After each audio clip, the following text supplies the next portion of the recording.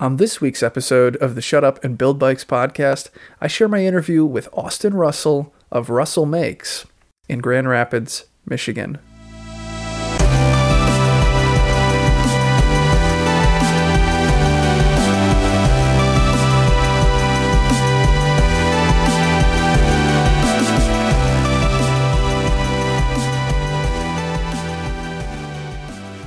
Each week on the Shut Up and Build Bikes podcast, I get on the phone for about an hour and I talk to somebody in the bicycle frame building world.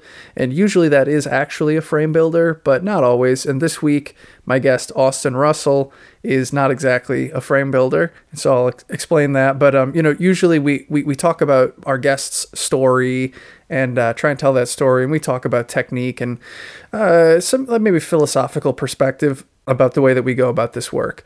And so my friend Austin, good friend of mine, he took the same frame building class that I took with Doug Faddick. He took it back in 2011. I took it in 2010. And I've known him most of the time since then. I didn't know him when he took the class, but since then we've kept in touch. So he's been into bicycles for a long time, and he's been into fabrication. He's done a lot of different projects. He never built another bike after the class, but he did make the first one. And he's worked at Velocity USA, the bicycle wheel and rim manufacturer. And so he worked there for like 5 years as a wheel builder, and he just built thousands of wheel sets, lacing them up and tensioning and truing them. He's done that just to death. And then he also, more recently, the last about, 3-5 years, something like that, he's run the actual manufacturing of the facility, which is pretty cool. For a younger person, he's my age, for someone like us to be working somewhere and to have sort of an opportunity to move into a more interesting and challenging position like that. I think not everybody gets that, but he's done that and he's done a really good job of it too. So, when they wanted to bring the manufacturing of the rims from Florida to Michigan, he was given the opportunity to sort of take that on. He rolls all of the rims and he has his hands on most of the, the anodizing line and the machining and the hole drilling for the spokes and all these different things. And so we talk about that and we talk about, bike frame building and some different projects that he's had over the years. I think he's a really talented and interesting person. And, he's creative too, like with his home fabrication shop over the years. He's made a lot of clever and creative things. One of the things we talk about in this episode, in this interview, is his skim bike, which is just a ton of fun. But basically, it's just a bicycle that also has skis on it so that you can ride it off of a boat launch into the water. It's totally a goofy competition that Austin and some of his friends are daring enough to actually do. So that was a really fun part of the interview. But anyhow, also a couple months ago when I upgraded my CNC milling machine, he was the person who bought my older one, which is still incredibly capable. And so he hadn't really done CNC machining, and now he has this very capable machine, and I'm excited to see what he is doing with it. And I imagine he will continue to do really exciting and interesting things. And so because he's sort of in the world of, the bike world and sort of in the frame building world, and because I think he's just really talented and interesting guy, I wanted to get him on the show. So where we cut into the interview here, I had asked him about the frame building class that he took in 2011. And I think I asked him, was the first bike that you built a fixie? And he's kind of telling us about that. Yep, exactly. That's what's popular at the time. So I wanted a fixie. It was a super fun bike. Yeah. And you still have that? Yeah, I still have it. Yeah. I robbed some parts off it, so it's not rideable right now, but,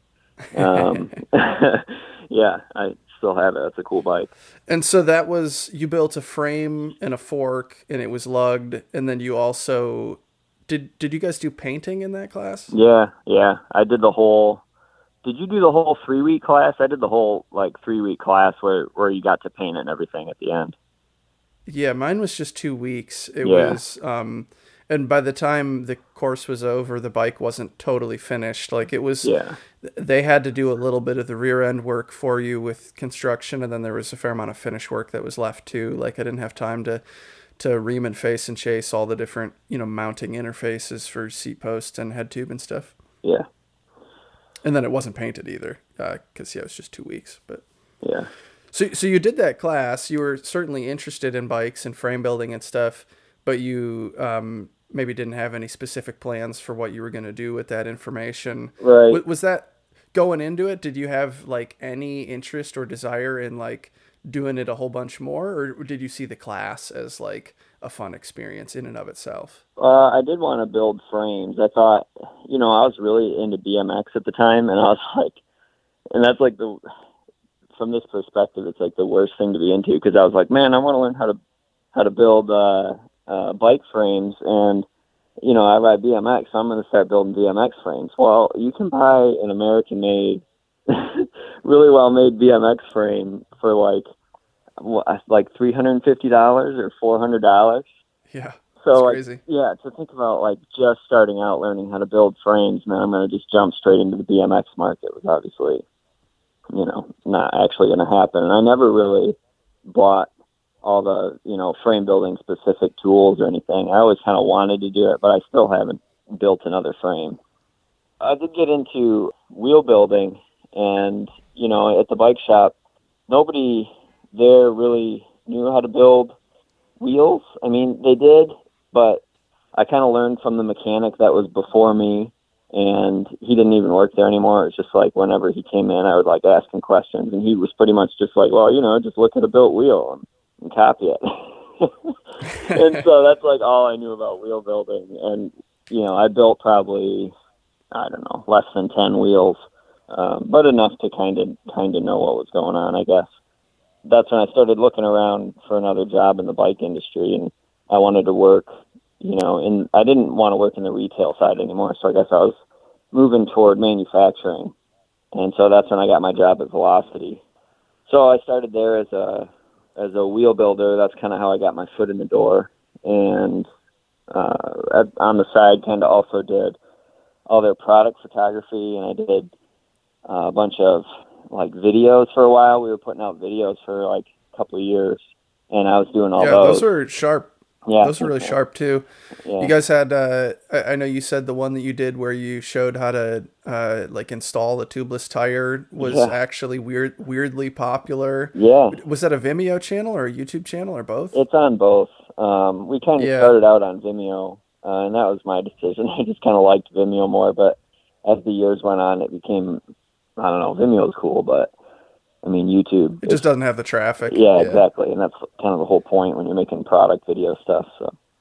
Yeah, and then you did, I remember one of the videos you guys did was like you're at the truing stand and you start plucking the spokes, and it's like a holiday time video that's like Carol of the Bells or something, but it was on the spokes. Yeah.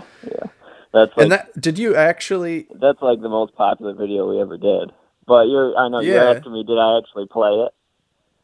Well, yeah, I mean, like you could tune the spokes, or you could sample spokes, and then you could, have like a MIDI sequencer that. But you actually were able to play it on there. I wasn't actually able to play it. Actually, the what I did do, we have a load cell at Velocity that's made to hold a spoke. So what it's for is you can put. It's connected to a digital readout scale, and you can put however much tension on it, and then you can test your tensiometer on it, so you can see like when the spoke is at 120 kgf exactly, what does my tensiometer read? And so it's a really nice way to calibrate your tensiometer in-house. Anyways, that's what we used it for. But what I used it for was to I used a guitar tuner, and I put a spoke in it, and I would pluck the spoke until it hit a note that I needed, and I would record that pluck. And then I did that for every note that I needed, and I used each plucking sound, and I actually just laid them out manually in like a video editing software. So it took a while, but that's how I did it. That's the secret. Wow. Yeah, I didn't know which way you had done it. I've seen that video a handful of times, and I used to do more audio and music projects on the computer, and so I was aware that you could do it a number of different ways. But that's pretty cool. Yeah. I am not going to give you a hard time for not actually playing acoustically. Well, the spoke tension range that you would need, that wheel wouldn't have been anywhere near straight, and I don't know that you could actually build a wheel that would actually play like that. But maybe for like a really simple song or something. Yeah, that was really cool. Yeah. So you get this job at Velocity. You're kind of itching for a different taste of the bike world, and you're working there, and you're building wheels, and you built a lot of wheels. Yeah.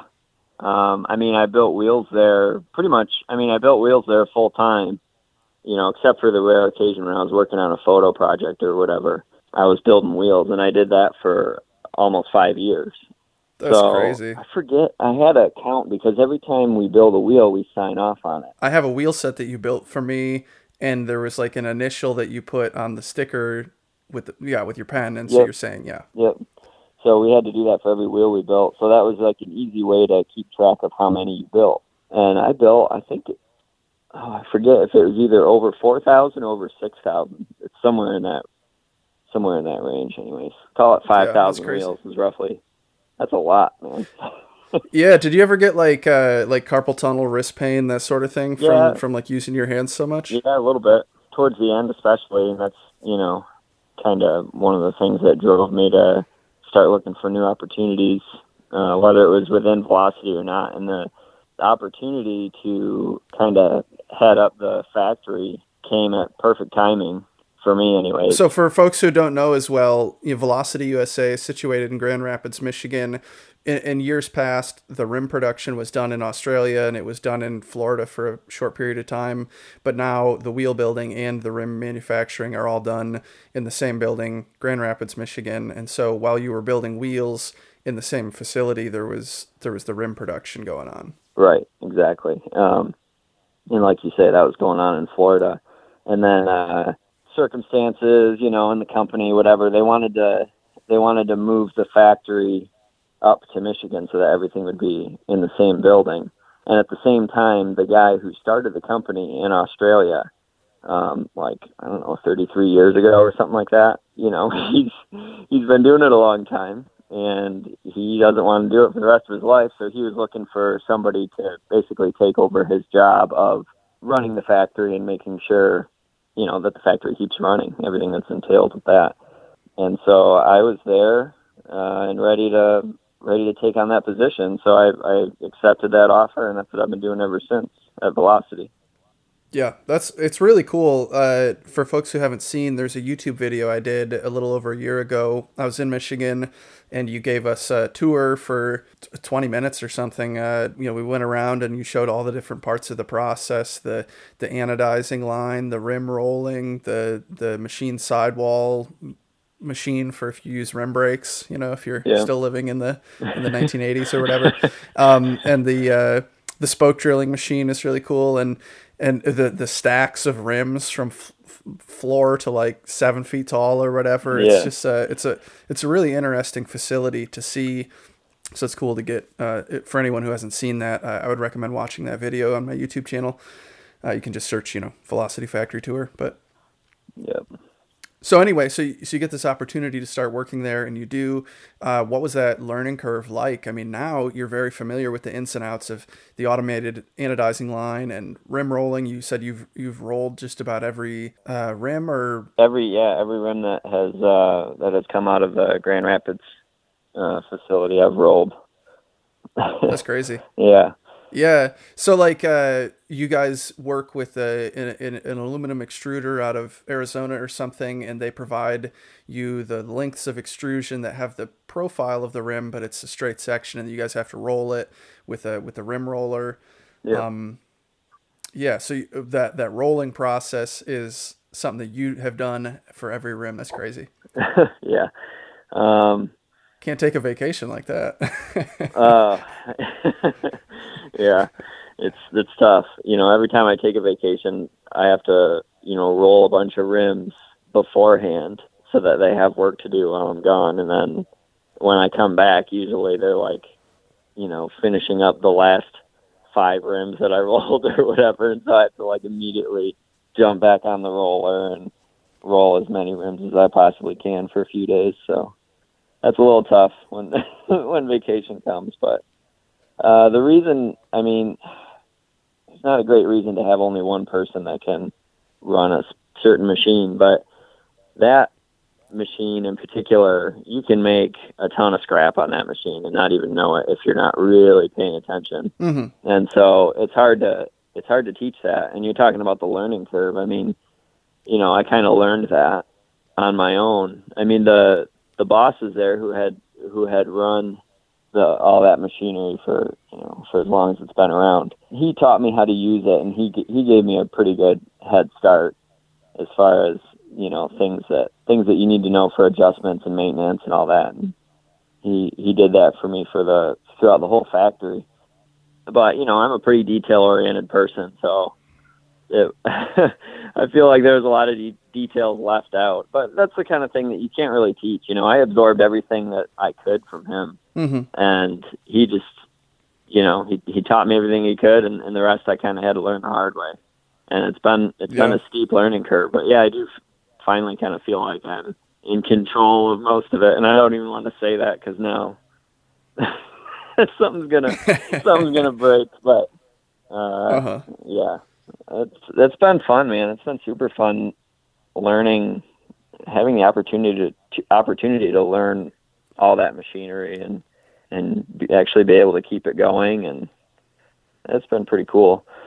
Yeah, when I see your Instagram stories where you're cleaning out the anodizing line, that I don't envy, but a lot of the rest of it seems very cool actually, because I love problem solving, and I love understanding things and developing processes that are better, and just improving on the ways that things are done. And I think there's a lot of opportunity for that kind of stuff where you're at.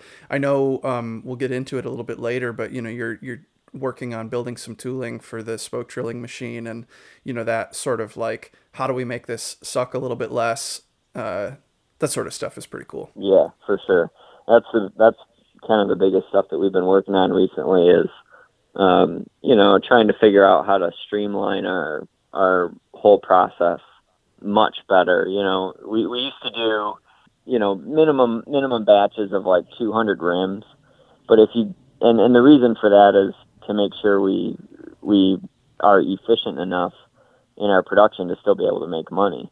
But the problem with that is the reason we did that is because the machines took so long to set up between models. Say you got to go from like a 20-inch cliffhanger to a 700C aileron or something like that to change the drill over and the roller and every other machine to go between those two models is just a ton of work. And so you want to do that as least as you possibly can.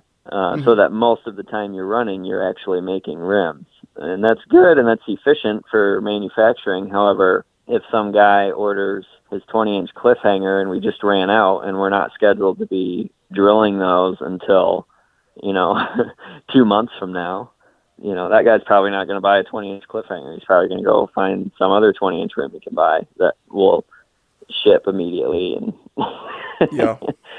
So what we've been doing mostly is trying to shorten the setup times of the machines and get it so that we can only do, like right now we're down to 50 rim batches, which is obviously a massive improvement. We can justify setting up our machines for a run of 50, and that means that we can much more quickly, service the customer who's ordering something that we might not have in stock right now. Chances are we're going to be making it, within a week.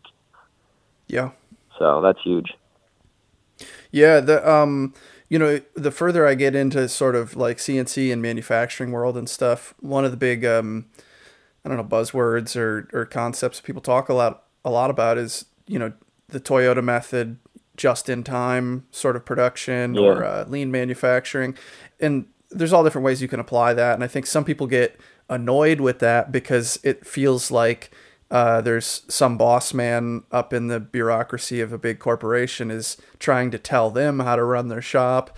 And I think that's probably an accurate description in some company environments. But anyway, I think there's also a lot of benefits to thinking about that. The big thing being that, like, if you have a bunch of, if the only way to be efficient is to do a huge batch, then you need to tie a bunch of time and a bunch of money into producing stuff. and then it just sits around because it's like half finished and you can't sell any of it until it's all done. And once it's all done, you have a huge inventory and a lot of money and time tied up in that inventory, and your break-even point on that is pretty far out. And so you might not be able to make payroll for your employees or whatever, and meanwhile you have thousands of dollars tied up in inventory. It costs money to store stuff, all these things. So like it makes sense that like if there's a way to change your process towards smaller batches without losing efficiency, that's great. And I remember in the bike frame building sort of example, Carl Strong talking about that in interviews I had read years ago, where he was saying that, you know, as he built his frame building shop bigger through the 90s, he realized that actually he was managing a lot more risk and things were sort of boom and bust, and he would do contract manufacturing and maybe somebody wouldn't pay on time or something. And then he would be left sort of, you know, almost, he'd be like on the edge, you know, he wouldn't be very comfortable because he was kind of spread out there. And so, you know, scaling it back into a smaller operation really worked better for him. And now it's pretty much just, you know, he makes the bikes the last 10 years or however long it's been.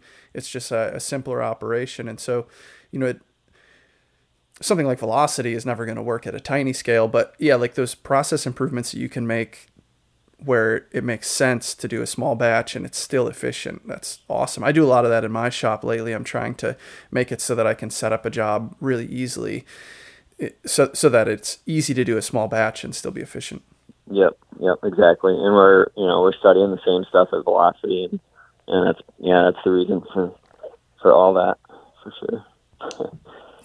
Yeah. So one of the big things that we should definitely talk about is the CNC machine. So 2 years ago, I was fed up with my job and I bought a CNC machine from 1996. It's a Bridgeport Torque Cut 22.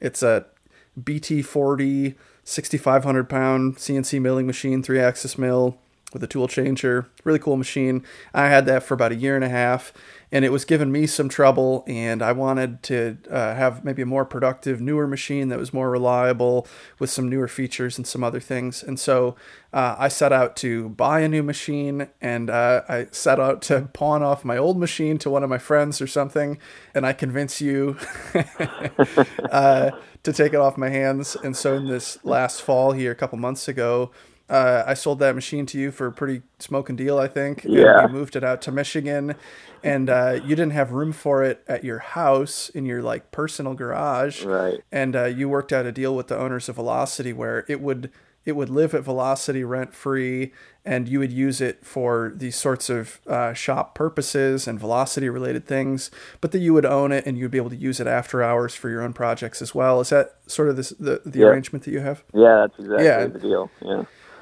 And so you had never done CNC before, and you hadn't done a whole lot with CAD, but I've seen the stuff that you've been doing with manual machining and designing stuff the last couple of years, and I knew you'd take to it really quickly, and you have, and you've been making some really cool stuff with it. Yeah, I mean, tell me about your side of that. Like, you know, you saw it and you wanted to take it, and we did it. Like, what has it been like for you since you got it, and what are some of the things that you have made and some of the things that you want to do with that machine? Yeah. Thank you, man. And thank you for giving me that deal, because honestly, I'm a cheap bastard sometimes, and I probably wouldn't have gotten into CNC for another, I don't even know, 5 years maybe, if you hadn't cut me that deal. And you totally, I mean, the capability that it unleashes is like absolutely insane. So yeah, it totally. The blows thing my I'll mind. say about, just for public record here, the machine broke 3 or 4 times in the time that I owned it, and I would fix it. And I paid a service guy to come out one time, like $400, and he was there for like half an hour, So you have an old machine and it runs and it's great. And then when it stops running, it's a huge nightmare. It's a huge headache for production. And I know that you're handy and you like fixing stuff, and you're probably better at fixing stuff than I am. And so I got tired of fixing it. And what I had was a limited window of time before I needed the shop space. I didn't want to let it sit outside. When you have something that's kind of broken and you don't feel like fixing it before you sell it, it's not worth much, because you can't prove that it's just going to be a quick fix. Like, who knows how much work is involved. Yeah. And so it really wasn't worth that much on the general market, and I had to get rid of it quickly. So like being able to get it to you, like I did want to give you a deal, but I also felt like it wasn't really worth that much to anyone else at that point. Yeah, totally. I totally get that. Anyway. ironically, it was a quick fix. It was just like the little proximity sensors for the carousel where it goes back and forth. And I just had to like clean them. All I did was I like cleaned them and I adjusted them a little bit closer to like the thing that they're supposed to be in proximity with. So it has done that fault. It has done that fault like one time since then, but that's it. Yeah. So I want to believe that was a fluke, and it's never going to do it again. Nice. Yeah. Yeah. And if it does, that's just the joys of owning an old machine. But what you can do with it, yeah, what you can do with it is phenomenal. Especially, I mean, you've talked about this before, but with with modern like CAD CAM software, being able to feed code to an old cheap machine, I mean, that's like it's almost too easy. I want to say that, but it's also that was a steep learning curve too. Is learning. I mean, what I'm using is Fusion 360, and I had never used it before, and so then there I was like, okay, I've got the CNC machine, but I can't do anything with it until I learn Fusion 360. So it was like everything I could do to learn that program as quickly as I could, just so that I could start using this new toy that I got. And man, that was harder. It was harder. I mean, I'm not even that good at that program yet, but it's been harder to learn that program than it was to learn how to run the machine by far. Yeah. In my opinion. Yeah. I always say like 90% of CNC machining happens at the computer. Totally. If you just got a CNC machine and then you started machining and you had never really machined much, then you would have a lot more struggles at the machine because work holding is kind of complicated, and cutting tools, cutting geometry, you got to understand rigidity, you got to get coolant access, you got to chip evacuation, yada yada yada yada. There's a lot of stuff. But if you have the cursory background in that, I think most of the machining really happens at the computer, and then the first time you run the program, you just got to really watch it slow and have your hands on the feed hold button. Yeah, it totally makes sense. So what I've made on it so far is kind of random little tools, or I've made a few little random pieces for Velocity. So I've they've gotten some advantage out of it as well so far. And I'm in the process of making a drill fixture, which will be a Velocity project, and that's going to be a pretty big project actually. But I've started doing some machining of those parts, so that's been kind of fun.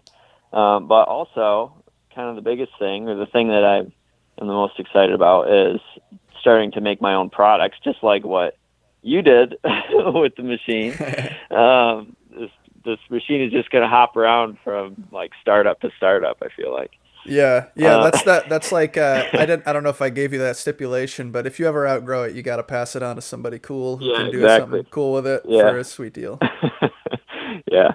But anyways, what I made is about this obviously, but what I made is a bike wheel lacing tool called a nipple tray, and it comes with a nipple poker, and it's easy. You just like dump some nipples on it and you pick up the nipples with the poker, and you can use that to then thread the nipple onto the spoke, which is hard to do in a double wall rim. The spoke is down inside the rim and you're trying to get this thing threaded on top of it.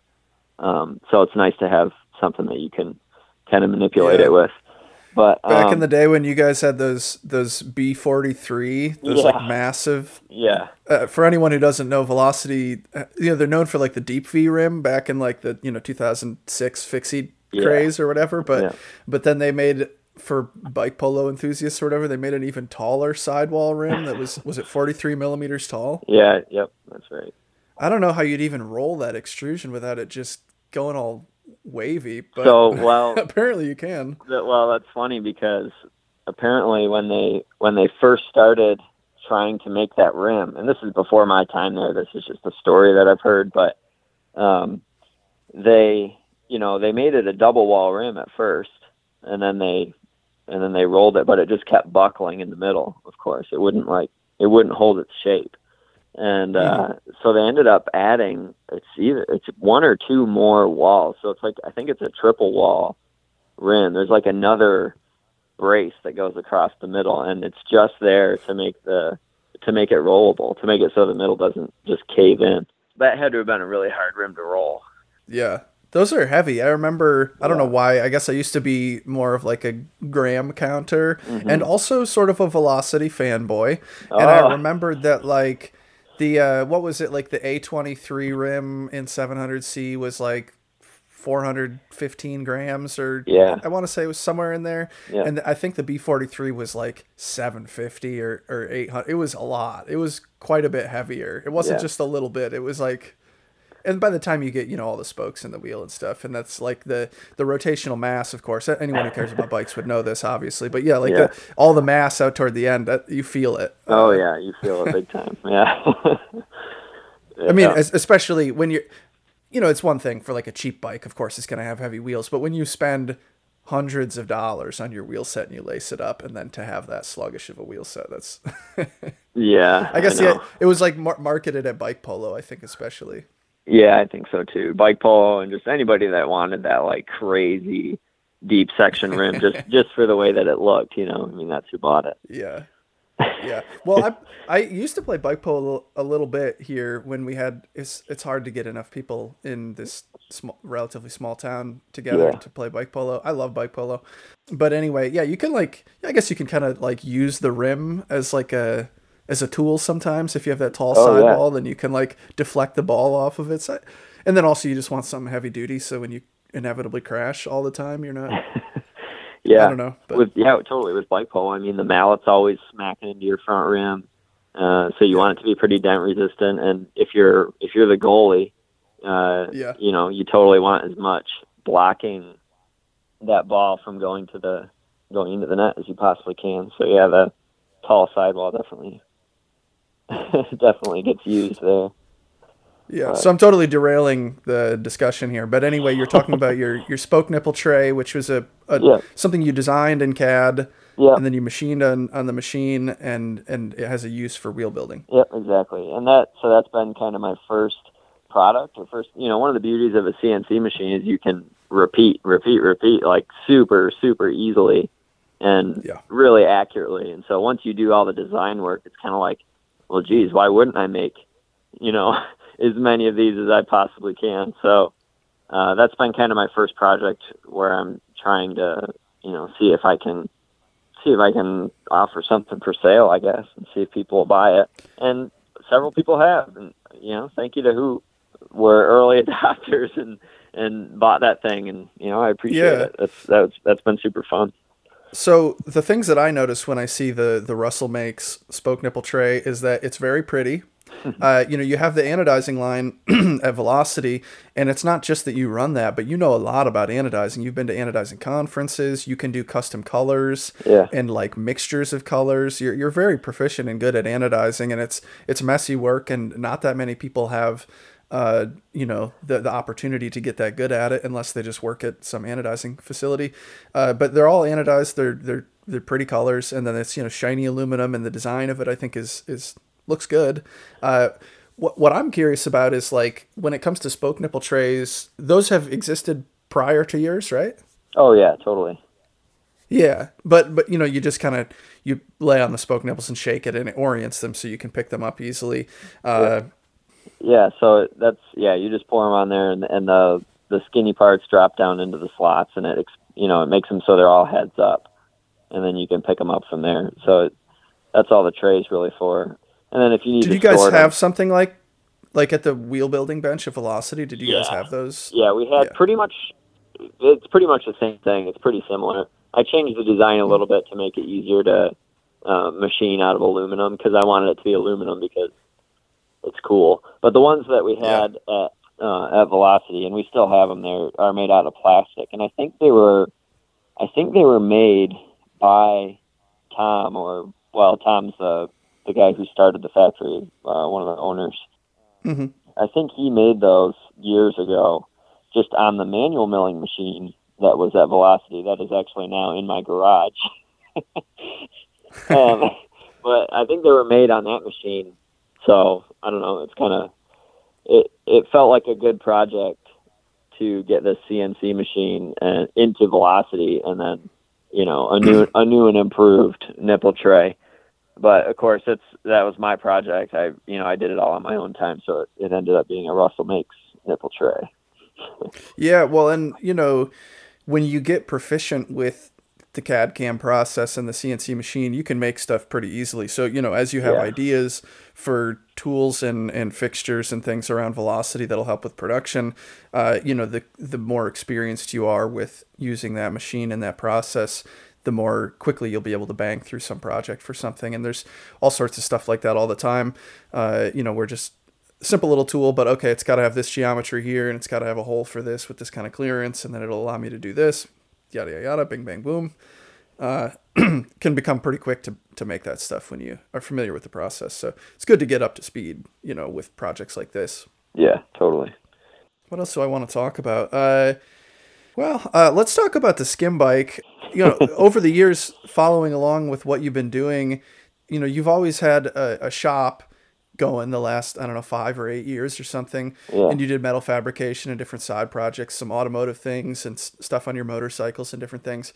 And anyhow, one of the things that one of your coworkers at Velocity and some other folks have been doing the last couple years is this skim bike competition. And it to me, it is like one of the more fun and creative things that I've seen it's just really cool. So give us like an explanation of what that is and how you've contributed to it. Yeah, totally. So the whole idea of a skim bike, I'll tell you where that started. A couple of my coworkers were at a local mountain biking trail, and they were mountain biking on a Saturday or whatever. And the trail kind of goes around a lake, and so at the end of the ride, they went to the lake, and they were just kind of putting their feet in the water on the dock, and they're looking out at the boat launch. And they're like, man, if you came down that hill right there, that was like the hill that led to the boat launch, and you had skis on your bike, you could totally, once you hit the water, you could totally just like skim out across the water, and it'd be cool to see how far you could get, And so that's where the idea came from. And then as we would all build wheels, we all kind of built wheels in a circle. All the wheel building benches are all set up kind of in a circle, and so you all, you can't help but talk to each other all day long. And so for years we would joke around about how we were building our skim bikes, and my design this year is going to be is going to be so good, and basically we were just talking shit for years, saying that we were building skim bikes, but nobody ever actually did it, and nobody ever actually showed up on the day, which was always supposed to be Labor Day. And so at the end of every Labor Day, we'd show up on Monday morning and, where were you at? I was down there, but nobody was ever down there. But anyways, one year I said, I'm tired of this. I want this thing to happen. So I built one. I really built one. And I convinced one other guy, my friend, Jeff Jacoby. I convinced him, I said, dude, I'm seriously building one, and I'm seriously going to be there. And so he built one. And so not this past year, but the year before that, him and I both showed up, and we competed against each other, and we both did about the same. It's kind of a draw. He says he won, of course, but whatever.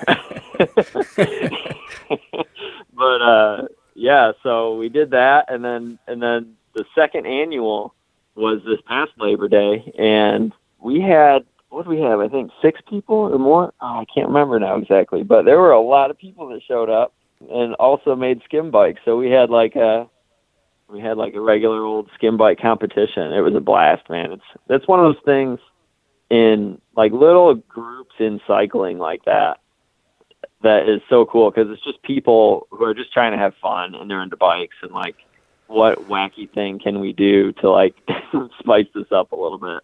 And so it's cool. It's cool when you get a group of people together that are all like-minded and just want to goof around for a day.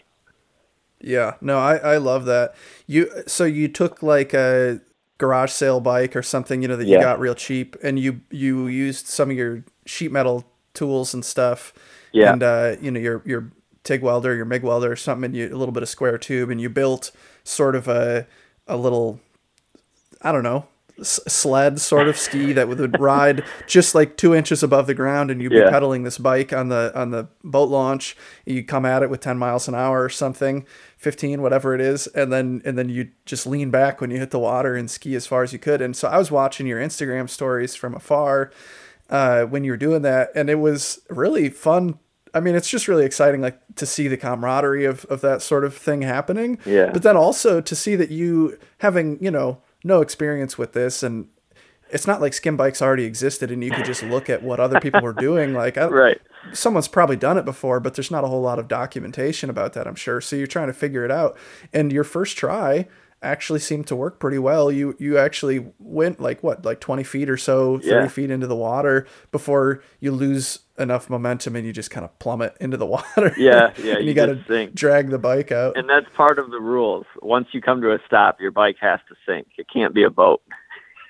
Oh. Yeah. That's a good rule. Yeah, you can't make it buoyant. So as far as you get is totally dependent on, like, I mean, really it's dependent on your momentum.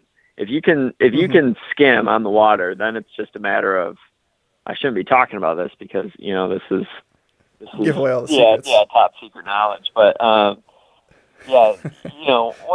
you can skim on the water, you just got to go faster so you can get further out there. Yeah. Well, and so I'm watching on Instagram, and you do your first pass and it works, and then you do another one, and then you just kind of keep getting a little more gusto to it, and then you really ate shit the one pass. Oh yeah, dude, I hit the deck pretty hard. I broke a rib or two when I did that, but yeah, really? Because the thing was, I thought that the tires would give me a lot of drag in the water, and so I was like, I want the skis to be as close to the ground as I possibly can, But the approach to the boat launch is all gravel, and of course gravel is bumpy. And so I'm like coming down this hill as fast as I can, and like kind of trying to make a slight left turn so you can get lined up with the boat launch.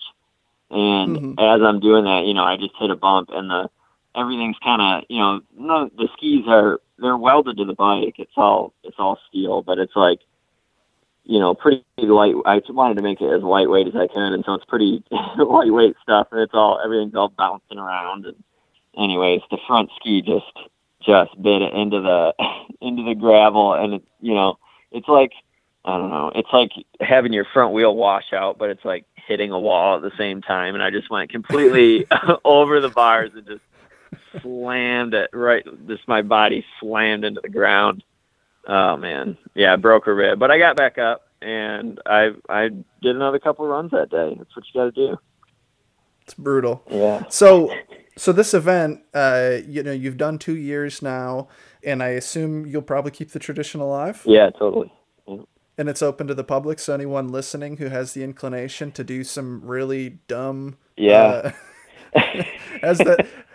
I might need to make a submission one of these years. Yeah, man. Make a trip out to Michigan so it's Labor Day weekend, so a lot of people will have a little bit of extra time that weekend anyhow. Yeah. It's lovely Michigan weather, late summer in Michigan is excellent. Where does this take place exactly? So historically it's taken place at Deep Lake Campground in Middleville, Michigan. And it's just a tiny little campground that's off the beaten path, and it's in a really beautiful area. There's a mountain bike trail there, so if you're into bikes, you could go there earlier or watch the event or show up and do the event and then go mountain biking later if you wanted to or whatever.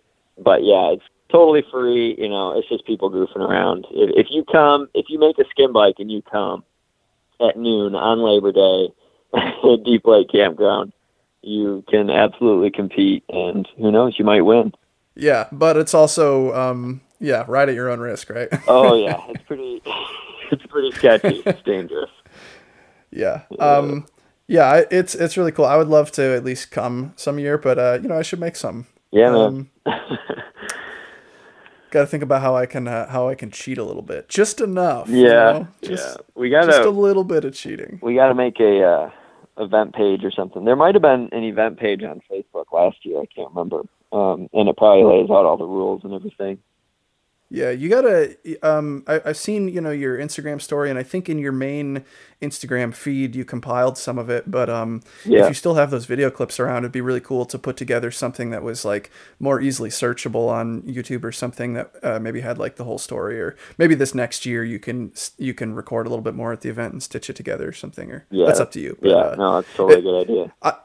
there's a lot of things like that on Instagram that are sort of ephemeral and they'll be trapped in your mind forever. Like you'll remember this image or something and you want to tell somebody about it and it's kind of hard to convey always the I think I've got it in my highlights. So like oh, okay. that whole story I think is archived in my highlights if you look there. But Yeah. yeah, that's a blast, man. It's just one of those things Well, that you do just for fun. what strikes me as really especially cool about it is that there's so many funny sounding things that you'll think of with some buddies or something and nobody actually does that stuff, right? It's like Yeah. we're all busy and we have whatever. Yeah. But I think what really makes that kind of thing special is when you have some stupid idea and you actually do it. Like the follow through is something I have a lot of respect for when people like wouldn't it be funny if, and it's like, well, it's not that funny to just say it, but it would be Yeah. really funny if you actually did it and you guys actually did it. And Yeah. I think that's a special thing. I really whether it's a stupid idea like that or whether it's just being bold and daring in your life and your career, whatever it is that you do, there's always such a big difference between talking about stuff and doing stuff. And so I admire that you did that. And the same thing with I was trying to get rid of this machine and you're like, yeah, we'll see if I can take it, and you did, and we moved that machine ourselves. Yeah. Which was kind of dumb. That's a 6,500 pound machine that we moved on a rented trailer, Yeah. like 400 miles, but With with a sketchy tire and oh man. yeah. Yeah. Yeah, we made it happen. But Yeah. anyway, appreciate that about your project. So, so you have these nipple trays, you have a web store, you're slowly working at developing more stuff and more offerings and working your way through the CNC process. Meanwhile, you're also applying some of these machine capability and skill to manufacturing sort of process refinements at velocity, which I think is really cool. There's competing considerations when you make a product for sale, something like the nipple tray. I think a lot of it is fashion. It's just like it's satisfying to have a nice thing. Like I really love bikes and I like working on bikes, and like this is just like a nice piece and I just want it to sit next to my truing stand so that when I build wheels it's just like a satisfying process. It makes me feel good. I get to support this person. There's like, I think a lot of that, like it needs to work well, but it also needs to be pretty. Yeah. And when you're making tools for like a spoke drilling machine in a factory, it doesn't need to be pretty at all. And so it's kind of an interesting challenge. It's kind of fun to shift gears and to operate a little bit in both spaces because I love making pretty stuff and I also love when you don't need to worry about that. They're both kind of fun. Yeah, totally. Yeah, both have their place. It's kind of fun. I kind of like making stuff that's not pretty because it frees you from that. Like you can just focus on the complete functionality of the thing, but even when you do that, sometimes you can't help but, especially with the CNC stuff, like you mentioned, this drill plate again, the uprights on it, which, I don't know, we're not going to be able to show pictures or whatever, but there's a feature of it that's like a little pedestal, and there's 6 of them. And as I was modeling these pedestals, I was like, okay, well, it needs to be this dimension. So I'm like drawing rectangles and stuff, and then I'm like trimming corners off because I was like, well, there really doesn't need to be any material here, but there could be. But I'm just like knocking it off because I'm modeling it, and it's easy enough to do. And well, I guess I can make it look a little bit better. And I might as well put a little fillet on this corner. And I guess that looks kind of better. And so when you don't really like, when you're not the one like filing the corner off, Mm-hmm. it's easy to just try and make everything pretty. I don't know. Yeah. Well, also, I mean, if you're in there with an Allen wrench adjusting it, some of that stuff can be a knuckle buster. So. Yeah, totally. A bunch of square corners and yeah. Yeah, I'm really excited to see what you do with that machine in the future because it has a huge amount of capability. You know, I even in the time that I had it, I used it a lot, but you know, with fixturing, you can get so much more out of it than what I even did. You know, if you had lots of dense fixturing, you could let it run for a longer period of time at once, and Yeah. Yeah. just a lot of cool stuff. I think that the tool changer has 22 pockets, and I don't think I ever ran a program that used more than like 10 or 12 tools. You know, Yeah. there's a lot that can be done with that. Yeah. The way I've been using the tool changer is I have tools. I've been loading it with tools, and I haven't really had to take many out, other than a few like small occasions where it's just a tool that I have never even used, and I'm like, why did I even put that in there? But you know, I just load it up, and I have like a bunch of end mills for aluminum that I know what pockets they're in, and so when I write programs, I just know that, you know, tool number 9 is the 1/2-inch carbide 3-flute end mill that I use for aluminum, and that's just it's always the same. And I don't know, I like that workflow. It's really intuitive to me. Yeah, that's what I do with my new machine. Yeah. But yeah, it's been super fun learning how to use that thing, and I mean, I've barely, you know, cracked into the surface of it. I'm barely able to, at least this is how I feel, I'm barely able to like kind of reliably make something, hopefully the first try, that is pretty much how I wanted it to be. You know, maybe it needs a little adjustment here or there, but yeah, it's been fun learning all that. Yeah. So another project that you've done over the years that I think is pretty cool, not super related to fabrication or frame building, but is your wheelie wanderer project. You know, you had ridden BMX and some other stuff when you were younger, and as an adult a couple of years ago, you figured out you could wheelie, and it wasn't terribly hard, and you got pretty good at it. And so you made this, like an Instagram account, and where you just wheelie down really steep and big hills, and you record it with your GoPro. Yeah. And you made a GoPro mount. You fabricated a GoPro mount for your helmet too, I think, right? Yeah, that's right.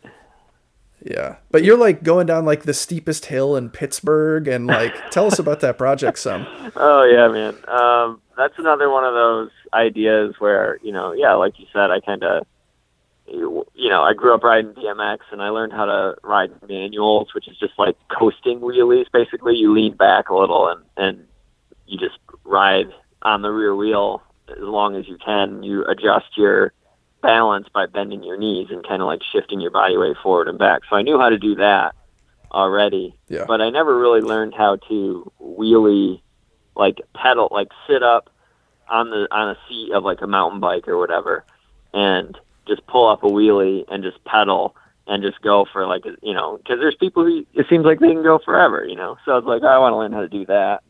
So I just started trying it basically, and you know, every day it's one of those ridiculous things that you do for whatever reason. But anyways, it was fun, and I did it.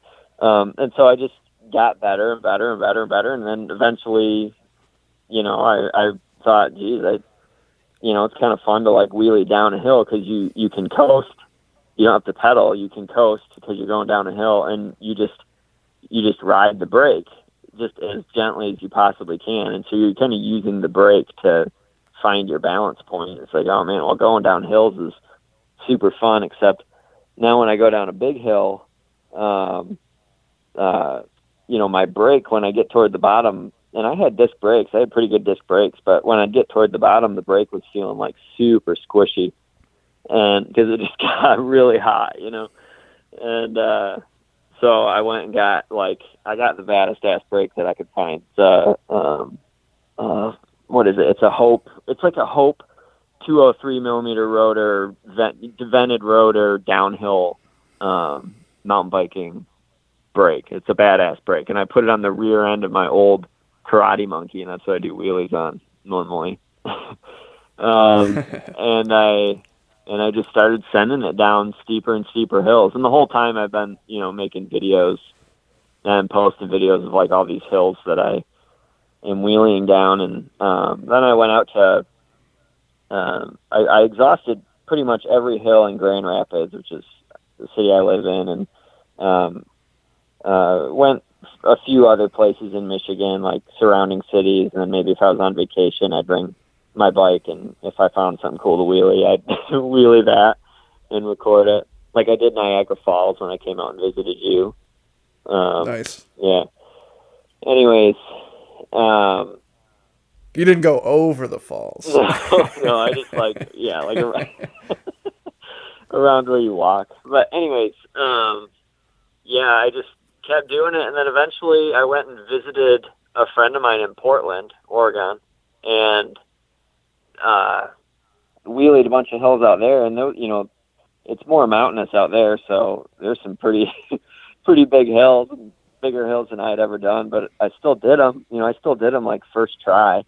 And, growing up riding BMX, you kind of expect to crash at some point. Like if you keep pushing it, eventually you're gonna crash. It's got to happen. But it never happened. Like I didn't crash. It's because that brake was so good, and I just got good at like if you're doing a wheelie and you got a brake that at any point, if you just give it a good squeeze, it'll get your front wheel down. You're gonna be fine. Yeah, once you develop that sort of reflex. Yeah, right. Exactly. I guess as long as you know like how far is too far when you can't do that anymore. But anyways, I'm going on a tangent about the brake, but I just kept going down steeper and steeper hills, and then finally, I got back from Portland, and I was like, well, where can I go that has even steeper hills than that? I've heard that Pittsburgh has some pretty steep hills. And so I went there and I did a whole season of videos. There was like 8 or 9 videos of Pittsburgh hills. And the last video in that series, which is the last one that I've done, because I don't even know what to do from here. But it was that when I got to the hill, I walked over to the top, and there was a sign that said, "This is the steepest street in the continental United States." and I looked down, and it's all like paved with brick, and the brick is like trying to like fall out of the road because it's that steep, and they're all like tapped forward, and so it's not like a flat brick road. All the bricks are like pointed up. So if I were to fall, I'm falling on like a serrated. Oh my god! Serrated and brick road. And you're not just gonna fall and hit the ground. It's like you'd be like basically tumbling down the stairs. Yeah, exactly. So yeah, I did wheelie that hill. I mean, I didn't wheelie. So I wheelied the whole brick portion, and then it turns to concrete, and then there's a street like right at the bottom of the hill. There's a cross street, and it's a dead end road. Oh. And so I wheelied down the whole brick portion, and then set the front wheel down and got on the brakes as hard as I could, and skidded across the whole street and almost hit a truck that was like parked in the driveway, like across the street. So, I feel like I wheelied the whole thing, but also I didn't wheelie the whole thing. But if I would have wheelied any more, I would have like crashed into a house. So I wheelied as far as I could. That's so cool. I have such a soft spot for like stupid tricks and like like party tricks and smoke and mirrors, like the kind of stuff that it's so dumb, but I just love it. Like I can kind of track stand a fixie, which is like not that cool, but I can do that sort of, and I can there's just like a couple little things that I can do on a bike. I'm not that good at doing like tricks and stuff, or like I can do this stupid thing where I can open a beer can by just driving my thumb straight through the sidewall of the can, and that makes me feel really cool. And that sort of stuff, like actual skill to be able to go down a hill like that, I think it's like on your deathbed, does it matter that much? Did it really contribute that much to society? I don't know. Maybe I won't regret not being able to manual, although you're really good at it. So like, I think that's a little bit different, but there's something cool about this. Like, it's just, it's just fun to live a little bit. Yep, totally. You got to get the blood pumping once in a while. That's what I say. Yeah. And for anyone who hasn't seen those, what the Instagram account is like Wheelie Wanderer? Yeah, right? Wheelie Wanderer. I haven't actually uploaded a video in a long time, ever since I did that Pittsburgh hill, because, I don't know. It was fun to do like steeper and steeper hills, but now I got to travel super far to find a steeper one. And I don't know, that was apparently the steepest one in the U.S. So I got to go to like Hawaii or Alaska, or I got to go to China someplace. Like, I don't know, man. Yeah. Plus, like, you up the ante even more. It's I'm like, glad you didn't wreck yourself on that one in Pittsburgh. I know. It's crazy. Yeah, exactly. So yeah, I just Isn't that like figured... the Dirty Dozen or something? There's like a cycling event that happens in Pittsburgh that involves climbing like the steepest hills in the city, and it's totally bonkers. And I have friends who will do that, so I'll see their sort of like Instagram stories and stuff when they go to do that. Yeah. And yeah, I'm familiar. Those streets are incredibly steep. Yeah, they are. And those are the streets that I did. I modeled it. I wanted to do all of the streets in the race, but I was only there for one day, and I did 9 of them, so that was as much as I could fit in. And it was, dude, I mean, I didn't... That's a lot. It was a lot, and I did it all in one day, and I was on my bike. I was riding my bike around town. I was kind of driving, too. I'd kind of drive to the hill, but then I'd have to ride up the hill and then wheelie down it. That's crazy. And on a single speed. On a single speed mountain bike with BMX bars on it, basically. And, I didn't always make it, or I didn't always make the whole hill first try. Sometimes I had to try, 3 or 4 times at a hill to get down the whole thing. And, that means I had to climb it that many times. And so, God, that was a hard day, man. I climbed those hills a lot. That's awesome. Yeah. Cool, man. Well, what's next for Russell Makes? Do you have anything that you want to share about what's next? Yeah, man, I don't know. Just yesterday we were talking, you and I were talking about the idea of me doing a wheel building video series to kind of teach you how to build wheels, and I'm kind of getting excited about that. I might do that. Yeah, you have a ton of experience building wheels, and I think you have good video production skills, and I think I don't know if I've seen you explain that many things. I think you would be very good at that. Yeah, I've taught a couple people how to build wheels kind of casually in Velocity, or at least giving them tips here and there, and when I'm really familiar with something like I am with wheel building, I can teach it pretty well. If I feel like I know it inside and out, I feel like I can be a pretty good teacher. I can explain things pretty well. So, and I know wheel building really well, and I've got access to, all kinds of, it's easy for me working at Velocity to be able to build a wheel with bladed spokes and show what that's about, or build a wheel with double butted spokes and show, what that's about and why that's better, or what the advantages are and all that. So I can dive into all that. If that's something that anybody would be interested in, I mean, I'm probably going to do it, but if that's something, if somebody listening is like, dude, that I would totally, take a wheel building course online, find me on Instagram, Russell Makes on Instagram, and shoot me a DM or whatever, and let me know. Maybe that'll help push me forward. But yeah, it's something I think I want to do, and all I got to do is do it. I've got the equipment, so. Yeah, nothing to it but to do it. When I started making YouTube videos about frame building, my motivation was to provide content for people who are interested in the market that I serve. That helps me promotionally. It's also something that, I've loved frame building for like a decade, and I have a little bit of experience. I'm really not nearly as experienced as most of the people who are guests on this show. I built 19 or so bicycles somewhere in there, and I've done them a certain way. I'm really not an expert about frame building, and I don't have a lot of authority, but since YouTube is free, I just make some videos, throw them up there. If people want to watch them, they can watch them. If they don't, they get to see the way that one relative amateur gets it done in their shop. Yep. And so there's some value there, but like I just don't have that level of expertise that, like someone like Brad Bingham or anyone who's built lots and lots of bikes. Carl Strong did a couple YouTube videos. They weren't in depth, but he showed sort of his process, and I've watched those videos like 100 times to try and glean every last little tip out of those.